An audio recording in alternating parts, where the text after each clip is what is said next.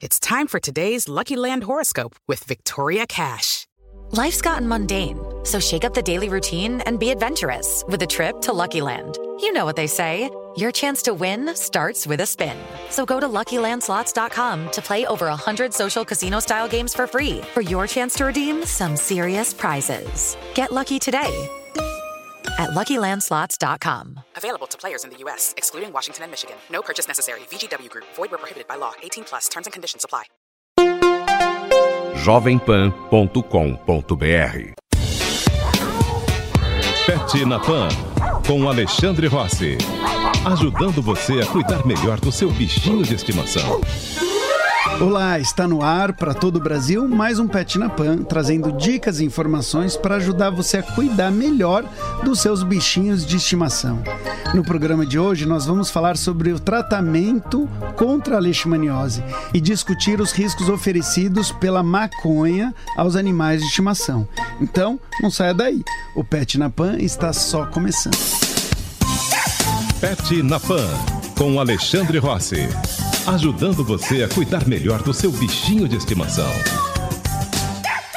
Um casal de Pereira Barreto, no interior de São Paulo, conseguiu na justiça o direito de buscar o tratamento contra a leishmaniose para o cachorro Bolinha, contrariando a medida imposta pelo Centro de Controle e Zoonoses da cidade, que exigia a eutanásia. Baseado nessa decisão, nós falamos agora sobre o tratamento da doença. O destaque é do repórter Gabriel Guimarães. A leishmaniose é uma doença infectocontagiosa causada por um parasita transmitido pela picada do mosquito palha infectado. É uma doença silenciosa que ataca os animais de estimação e que preocupa muitos tutores. Durante anos, a prática indicada pelos médicos veterinários para lidar com a doença era a eutanásia, a qual se abrevia a vida de um enfermo incurável de maneira controlada e assistida por um especialista. Entretanto, desde o final de 2016, esse assunto, um tanto quanto controverso, ganhou mais destaque no mundo pet. É porque a partir de agosto daquele ano, o tratamento com o medicamento francês foi regularizado em todo o país. É o que explica o médico veterinário e diretor clínico do Hospital Pet Care Morumbi, Marcelo Quinzani. Até então, o animal, ele não podendo ser tratado, ele deveria ser submetido à eutanásia. Tá? Desde 2016, existe um medicamento no mercado brasileiro de uso exclusivo veterinário. Então, hoje existe essa possibilidade de tratamento em detrimento da eutanásia. Tá? Esse tratamento ainda é bastante caro, né? É um medicamento de um laboratório francês, e ele é feito por via oral durante 28 dias consecutivos. Mesmo após o término do remédio nos dias indicados no tratamento, o tutor deve continuar levando o animal para ser monitorado, pelo menos a cada 4 meses. É importante o bichinho ser reavaliado constantemente, pois, como qualquer doença causada por parasita, o animal pode virar novamente uma fonte de infecção. O tratamento pode controlar a leishmaniose no animal, prolongando a sobrevida do pet, mas a melhor forma de evitar a doença ainda é a prevenção. Marcelo Quinzani, médico veterinário e diretor clínico do Hospital Pet Care Morumbi, ressalta a importância das medidas profiláticas. Com este medicamento veterinário, hoje existe essa opção de tratamento. E ele hoje é o único medicamento aprovado no mercado que mata o parasita. A gente sabe que tem que ser feito aí um controle epidemiológico bastante eficiente para toda a doença, né? Que tem que ser a eliminação dos vetores, né? Então, através do controle do próprio mosquito nas áreas endêmicas, o controle de animais doentes. Então, esses animais doentes, se eles não forem tratados, eles são fontes de infecção. O uso de coleira preventiva, repelente, ela impede que esse animal, doente ou não, seja picado pelo mosquito. Você pode brecar o ciclo aí. O custo do tratamento ainda é alto no país. O valor que o tutor poderá gastar com remédios vai depender do peso do animal. Mas vale lembrar que, uma vez iniciado o tratamento, o animal terá que ser monitorado pelo médico veterinário até o final. Qualquer veterinário pode aplicar o tratamento desde que tenha o cadastro com o laboratório que produz o medicamento. Há também a possibilidade do animal ser vacinado. A vacina não é obrigatória, mas para quem optar pela medida de prevenção, apenas animais que não tiverem a doença poderão ser imunizados. O tutor deve levar em consideração a região em que o animal vive. Caso seja uma área considerada de risco, o pet entra automaticamente no grupo que pode ser vacinado. O tratamento da leishmaniose é para toda a vida. Por mais que seja de alto custo, o tutor de forma alguma pode medicar o animal com remédios humanos. Apenas o medicamento francês, único no mercado, é indicado e pode ser aplicado no tratamento dos pets. Olha, finalmente chegou esse tratamento que é autorizado, porque a situação que estava, né, quem vê as coisas na prática ficava horrorizado. Que é o quê? A pessoa com medo do cachorro, porque o cachorro, para muitas pessoas, ele é como se fosse um filho, né? E o que acontecia? Quando você mandava fazer o teste para ver se o seu animal tem, o veterinário já informava que, se desse positivo, ele teria que avisar as autoridades competentes e aí o seu cachorro teria que ser sacrificado. Bom, o que acaba acontecendo, né? Veterinários podem fazer a coisa com um nome falso, né? Ou não preencher corretamente os dados, a pedido às vezes do cliente, mas o que era mais comum de acontecer, e eu estou falando aqui com conhecimento de causa, é as pessoas, por via das dúvidas, não fazer o teste. Então não sabia se seu animal estava doente ou não. E se descobria, né? Não sacrificava, né? Imagina, né? Para quem não consegue entender isso, imagina que seu filho estivesse doente e alguém mandasse você sacrificar o seu filho. É fora de cogitação, né? Então, apesar da lei ter uma intenção de proteger as pessoas, eu acho que nem isso acabava acontecendo, porque a pior coisa que a gente tem para controlar alguma coisa é não conseguir medir. E se as pessoas ficam com medo de medir, de fazer o diagnóstico, de ver se está melhorando, piorando, se está aumentando os casos, tudo que aumentar o medo de medir vai piorar aí o controle. Pet na Pan, com Alexandre Rossi, ajudando você a cuidar melhor do seu bichinho de estimação. Estamos no verão, época de maior incidência de tempestades que podem deixar os cães completamente apavorados. Confira o destaque do repórter Murilo Pavini. Basta começar a chover um pouco mais forte que alguns cães já ficam desesperados. Assim como os fogos de artifício, os trovões podem ser bastante incômodos e deixar os animais estressados. Mas ao contrário do que muita gente pensa, a intensidade do ruído não causa dor. Segundo a médica veterinária da Petland, Mariana Rossi, o medo de trovão é instintivo e deveria ajudar os animais a se protegerem de ameaças maiores. A audição dos animais é muito sensível mesmo aos barulhos, mas não é que provoca dor. Ele está mais relacionado ao instinto de fuga mesmo e sobrevivência. Durante uma tempestade, o tutor deve se policiar para não reforçar o medo do animal. A veterinária Mariana Rossi ensina algumas medidas paliativas para lidar com o medo e evitar acidentes. Então é importante tentar deixar as janelas fechadas, porta fechada para diminuir o barulho. É possível colocar algodão nos ouvidos e também distrair o animal com brincadeiras, petiscos, para passar esse momento e ele também associar com algo bom. É importante também tomar cuidado com aquelas portas ou até janelas mesmo que estejam na altura do animal e sejam de vidro, porque eu também já peguei casos de cães que no pânico acabaram atravessando o vidro para poder fugir. E aí, nesse caso, acabaram se cortando gravemente. Lidar com medo não é fácil, mas um trabalho comportamental a longo prazo pode fazer o cão entender que, apesar dos trovões, ele está seguro e não há o que temer. Seria legal a gente falar para as pessoas que estão com um filhotinho novo, porque até os 3 meses de idade é a época ideal para a gente acostumar o animal com as coisas, né? O animal, no caso, o cão, e o gato até os 2 meses, com as coisas que ele vai ter que enfrentar no dia a dia, ou que ele possa enfrentar. E uma delas são os barulhos causados aí por trovão e também por fogos de artifício. E o procedimento nessa idade costuma ser muito simples. A gente vai expondo de forma gradual, cuidadosa o animal a esses barulhos, que pode ser, por exemplo, por por sons abaixados, por exemplo, da internet, desses eventos, e aumentando aos pouquinhos e relacionando com coisas boas. Tem que ser uma caixa de som relativamente boa, porque senão fica muito diferente da realidade.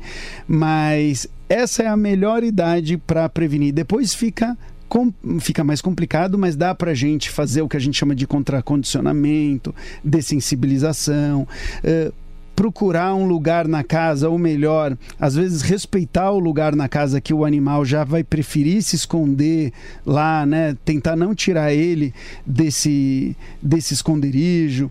Como a médica veterinária comentou aqui, associar coisas boas. A gente pode fazer isso toda vez que a gente ouvir fogos lá longe, ou então um trovão lá longe, né? Que não é o suficiente para assustar o cachorro. A gente fazer a maior festa e dar um petisco para ele, e tomar cuidado para a gente não tomar susto com os trovões. Eu já vi cachorros ficando apavorados por causa de trovões, porque a pessoa se assustava. E a gente é referência dos nossos animais, né? Principalmente dos cachorros que nos observam o tempo todo. Então, tentar se tranquilizar para a gente também não passar medo para eles. Pet na Pan, com Alexandre Rossi. Ajudando você a cuidar melhor do seu bichinho de estimação. Agora você tem um novo espaço para denunciar e cobrar solução para os problemas da cidade. Ligado na Cidade, com Fernando Martins. Os problemas de São Paulo têm solução e nós vamos cobrar juntos. Fernando Martins vai cobrar as respostas que você precisa e cobrar a solução para os problemas da cidade. O semáforo da minha rua vive quebrado. Eu estou há 3 meses sem o meu remédio. A linha do metrô que eu pego sempre dá problemas. O ônibus que eu ando tá pior que carroça. Faça a sua denúncia pelo WhatsApp. 93117-0620. 93117-0620. Ligado na Cidade, aqui na Jovem Pan. Pois não. Olha, o governo prepara a regulamentação desta nova situação no setor de segurança do Rio de Janeiro, agora sob intervenção. Novos decretos e portarias serão assinados pelo presidente para definir ali limites e os poderes do interventor, o general Braga Neto, que terá ali poderes de governador no setor de segurança. Pode nomear, demitir e trocar assessores. Ele será o comandante da Polícia Militar, chefe dos policiais civis e comandante dos bombeiros, além de controlar todo o sistema penitenciário. Até o fim do governo, Luiz Fernando Pezão, não terá como definir nada nesse setor. Novos chefes serão nomeados e os comandantes de batalhões serão substituídos. O ministro da Justiça, Torquato Jardim, e o ministro da Defesa, Raul Jungmann, chegaram a dizer, antes desta intervenção, que o crime organizado nomeava comandantes de batalhões no Rio de Janeiro. De Brasília, José Maria Trindade. Hashtag Partiu Pra Cima, Jovem Pan News. Pet na Pan, com Alexandre Rossi. Ajudando você a cuidar melhor do seu bichinho de estimação. Algumas das fotos mais compartilhadas nas redes sociais nesse verão são de cães na praia. Mas será que essa é uma boa ideia? O destaque é do repórter Matheus Meirelles. A presença de cães nas praias é sempre controversa. Apesar das proibições comuns em todo o litoral brasileiro, muitos banhistas insistem em levar seus pets para a areia. A proibição se dá por questões sanitárias. Agentes patológicos, como o bicho geográfico, podem estar presentes nas fezes e penetrar ativamente pela pele dos banhistas.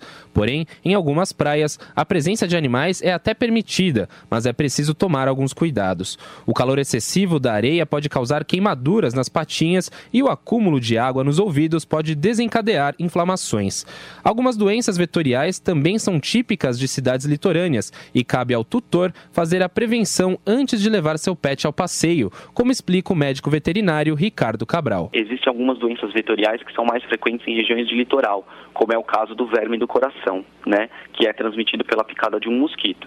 Nesse caso, então, a gente tem que, quando levar o animal para a região de litoral, não necessariamente na praia, mas para regiões litorâneas, se preocupar em fazer a prevenção desse verme do coração com medicamentos específicos, com vermífugos específicos. Antes de ir à praia, o cão deve estar com a vacinação e a vermifugação em dia. Não se esqueça de manter o animal sempre hidratado e de colocar uma coleira repelente com identificação para que ele não seja picado por vetores de doenças nem se perca no meio da multidão. Na minha opinião, se as preocupações são sanitárias, poderia ser feito, como é feito em alguns países que eu já visitei, a checagem de carteirinha de vacinação, de vermifugação, em áreas específicas da praia, onde só naquelas áreas os animais podem entrar. O que se sabe, né, conversando aí com as pessoas, e tem até alguns estudos, que as pessoas que frequentam praias onde cachorros são permitidos não têm mais doenças do que onde os cachorros não são permitidos, né? Isso porque, de uma maneira geral, os cachorros que vão acabar passando aí o bicho geográfico, muitas vezes são cães ali do local que não tem dono, ou que não vão para a praia com o seu dono, eles caminham por lá, né? E aí eles acabam tendo acesso à praia. É diferente de um cachorro que está vacinado, sendo cuidado pelo seu tutor. Então, essa preocupação eu acho que a gente tem que ter, né, da não transmissão de doenças, mas a gente tem que esclarecer que não são os cães vacinados, vermifugados, que estão passando qualquer uma dessas doenças. E um outro dado interessante, né, que eu li uma vez, é que as pessoas, de uma maneira geral, podem nos passar mais doenças do que os cães, né? Então, não é por isso que as pessoas são proibidas de entrar na praia e na areia. Então, o que a gente deve fazer, mais uma vez, é procurar acomodar todos os interesses de maneira que ninguém fique prejudicado e controlar, sim, as doenças. Pet na Pan, com Alexandre Rossi. Ajudando você a cuidar melhor do seu bichinho de estimação. Você já deve ter visto na internet a foto de um cão ou gato utilizando uma prótese no lugar de uma das patas. Muita gente fica com dó, mas essa talvez seja a melhor chance de dar uma qualidade de vida para o animal. Para nos explicar como funcionam as próteses, eu converso agora com o responsável pela RB Ortopets, Ricardo Bastos. Tudo bem, Ricardo? Tudo bem, meu amigo. Me conta um pouquinho aí sobre o seu trabalho, como que funcionam as próteses? As próteses, elas são equipamentos que substituem um órgão que você perdeu.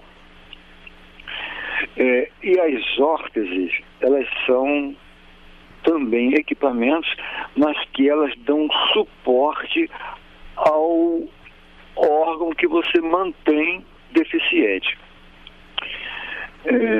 Então, por exemplo, vamos dizer um cachorro que esteja sofrendo de displasia coxofemoral, ou melhor, vamos dizer, ele está mancando uma articulação da bacia, não está funcionando muito bem. Você usaria uma prótese poderia usar, né? Uma prótese para tentar... Aí, nesse caso, o nome seria órtese. A órtese sempre ela dá suporte a alguma coisa que você tem com problema. E a prótese, ela substitui a algo que você perdeu. É mais fácil você raciocinar dessa forma. Ótimo. Então, assim, acho que é um exemplo que ficaria muito claro. O cachorro foi atropelado e perdeu uma das patas, e aí você coloca uma prótese no lugar dessa outra pata. Isto. Ele perdeu uma pata, você coloca uma prótese. Ele tomou uma cacetada na perna, deslocou lá o fêmur, ele coloca uma órtese. Ótimo. Porque ele manteve a perna dele no lugar. Tá bom. E você trabalha com ambas? Eu faço qualquer equipamento no que se refere à ortopedia animal. Bacana. E esses materiais são feitos geralmente do quê? Veja bem, aqui no Brasil ninguém faz isso, ou algumas firmas estão chegando agora dos Estados Unidos, mas elas vendem isso a valores astronômicos. Você quer colocar uma órtese ou uma prótese num cão, uma prótese. Como perdeu metade de uma pata, quer colocar uma prótese, Uma prótese americana, ela chega a $1.000, $1.200, enquanto que nós cobramos praticamente só material, R$100, R$200, às vezes nem cobramos. E veja bem, como nós não temos acesso ao material americano, pelo alto custo e até pela dificuldade de você trazer para o Brasil, nós então começamos a desenvolver materiais. Eu até uns anos atrás, eu não fazia órtese nem prótese. Eu só fazia carrinho para aquele cão que se arrastava. Mas um dia a máquina pegou meus 2 dedos da mão esquerda. Eu me emociono um pouco com essas coisas. Me amputou um dedo e deixou pendurado o outro. E como eu não tenho plano de saúde, eu não tenho nada, graças à caridade de um cliente que veio aqui, ele me levou a um dos mais afamados microcirurgião do Brasil, e ele fez para mim gratuitamente. Ele reimplantou um dedo e do outro eu perdi um pedacinho. A partir daquele momento eu comecei a sentir coisas que só um amputado sente, e comecei a entender que os cães sentiam a mesma coisa. Foi quando eu comecei a desenvolver projetos nessa área. Então, se eu passo num lugar, eu vejo uma lâmina de plástico, que eu sinto que ela pode levar um calor, que eu posso deformar essa lâmina com alguma facilidade, porque eu não tenho nenhum equipamento de primeira linha para fazer esses moldes.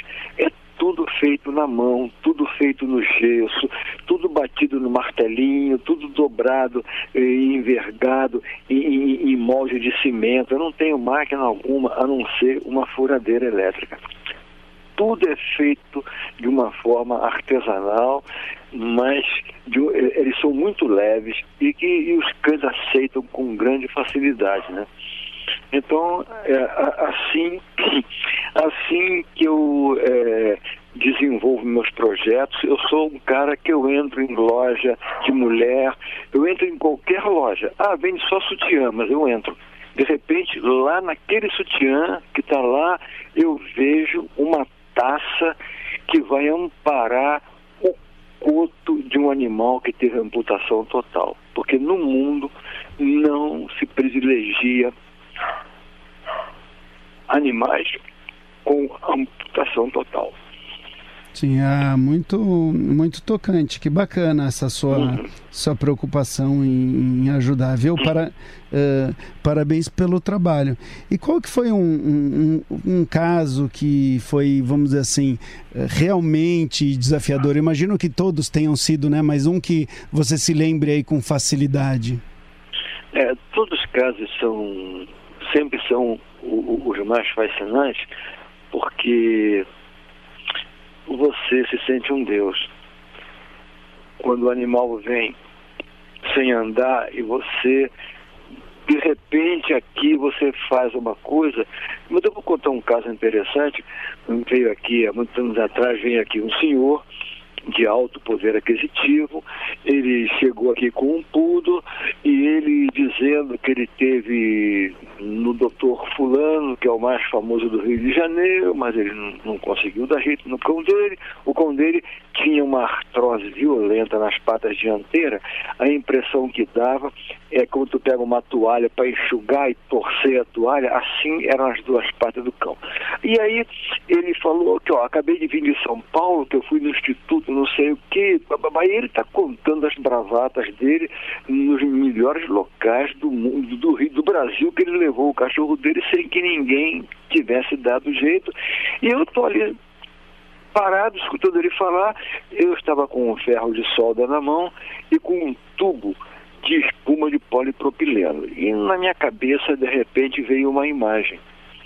E eu comecei a esculpir esse tubo de polipropileno, de espuma, né, com um ferro de solda que estava ligado. Aí esculpi, assim, ó, só um instantinho só. Fui lá dentro, botei um suspensório, prendi o suspensório em cada uma dessas duas peças, me abaixei, botei na pata do cão dele e o cão dele saiu correndo.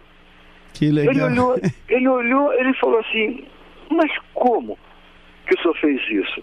Porque a minha oficina, apesar de eu atender milhares, centenas de animais, minha oficina é muito humilde. E ele, como é que o senhor fez isso daqui? Não, enquanto o senhor falava aí, me veio uma ideia na cabeça. Aí ele perguntou, quanto que eu lhe devo? Não, o senhor não me deve nada, porque o tubo de polipropileno estava aqui em cima, ia até pro lixo, era uma sobra de material. Ele era uma pessoa de muitas posses, ele tinha uma empresa que fazia na época propaganda para Mesbla, para Sloper, lojas que nem existem mais no Rio de Janeiro. Ele falou assim, olha, vou fazer uma coisa, eu não sei quanto eu tenho no meu bolso, eu vou tirar só a chave do carro, não me interessa o valor que eu tenho no bolso, eu vou lhe dar tudo. Não quero, não, eu vou lhe dar. Aí ele botou a mão no bolso, tirou um maço de dinheiro do bolso, botou em cima da mesa, tirou do outro bolso um monte de nota amassada, me deixou uma fortuna em cima da mesa. Na época ele até quis fazer um site para mim. Eu falei, não quero, porque eu não sei mexer nessas coisas, eu nasci para mexer com cachorro, para mais nada. E aí ele foi embora. Foi embora. Foi o caso mais interessante, assim, do ponto de vista assim, de pitoresco, né? Sim. Nossa, que legal, mas acho que nada como o amor e a criatividade aí, claro, aí tem a competência, que por mais que acho que você está descrevendo aí que não tem os equipamentos de primeira linha, acho que muita gente habilidosa consegue se virar com coisas que, como você falou, às vezes são até lixo, né? Você vê, eu fui premiado nos Estados Unidos, você veja bem, como eu te falei, no mundo, cão com amputação total não se faz prótese. Eu sou o único cara que faz prótese para cão de amputação total. Cães com paraplegia dianteira, no mundo só existem 2 projetistas que fazem esse tipo de carro, que é um carro extremamente difícil, que requer muitos cálculos matemáticos. Só tem 2 nos Estados Unidos e eu aqui no Brasil. No mundo inteiro, tu pega um cão de 90 quilos, 80 quilos, eles não conseguem fazer um carro para um cão de 90 quilos. Eu fui premiado porque eu fiz para um cão de 89 quilos, um mastim napolitano. No mundo também, cães grandes não conseguem deitar-se. E cães pequenos, raros são os fabricantes que conseguem fazer o cão deitar. Em nossos equipamentos, nossos carros, todos os cães, não interessa o tamanho, 89 quilos, 90, 100, não interessa, eles deitam nos nossos carros, conseguem deitar e levantar. Então, apesar de eu ser uma pessoa humilde e também trabalhar de uma forma humilde, nosso equipamento tem bastante, somos muito conhecidos. Eu já fiz equipamento para o cachorro do presidente Sarney, já fizemos muitas coisas, apesar de sermos aqui servos humildes desse tipo de trabalho. Ai, que legal. Pô, muito obrigado, muito legal a nossa conversa, obrigado por ter participado e parabéns mais uma vez pelo trabalho. Ok, muito obrigado, e eu quero deixar aqui a lembrança ao meu mestre. Foi ele que me colocou nisso, ele era um grande cachorreiro, um grande gateiro, apesar de ser muito conhecido no mundo pela sua mediunidade, mas que era um grande amigo meu, Chico Xavier. Obrigado. O Pet na Pan de hoje acabou. Caso você tenha perdido alguma matéria, você pode ouvir o programa novamente no site jovempan.com.br. O Pet na Pan também é representado às terças-feiras, às 2h30 da manhã e às sextas-feiras, às 11 da noite. Semana que vem a gente volta. Até mais. Pet na Pan, com Alexandre Rossi. Ajudando você a cuidar melhor do seu bichinho de estimação. Hashtag partiu pra cima.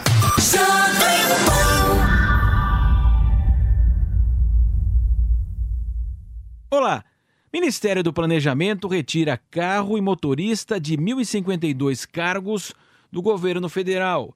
A pasta publicou o decreto no Diário Oficial que corta o veículo oficial para presidentes de autarquias federais, reitores de universidades, secretários, diretores de agências reguladoras e chefes de gabinetes dos ministérios. Mas o Ministério do Planejamento manteve 109 autoridades com o benefício: presidente e vice-presidente, ministros de Estado, comandantes das forças e chefes do Estado-Maior, ex-presidentes, presidente ou diretor-geral de agência reguladora e cargos de natureza especial. Os órgãos terão até o dia 15 de março para adaptação ao novo modelo de transporte que se chama o Taxigov. Em estados onde o sistema do Taxigov não estiver em operação, as autoridades devem utilizar veículos de serviço que já atendem aos órgãos. Os carros oficiais que deixarem de ser usados podem ser destinados a atividades do próprio órgão, leiloados ou doados, dependendo da condição de cada um dos veículos. O planejamento defende a medida como uma comprovação do empenho no controle das contas públicas e sinaliza que o Estado brasileiro está comprometido em eliminar gastos que não se justificam mais. A economia estimada com a redução de carros oficiais por autoridades, combinada com a utilização do Taxigov, que foi iniciada em fevereiro de 2017, é de aproximadamente 101 milhões por ano. Hashtag partiu pra cima.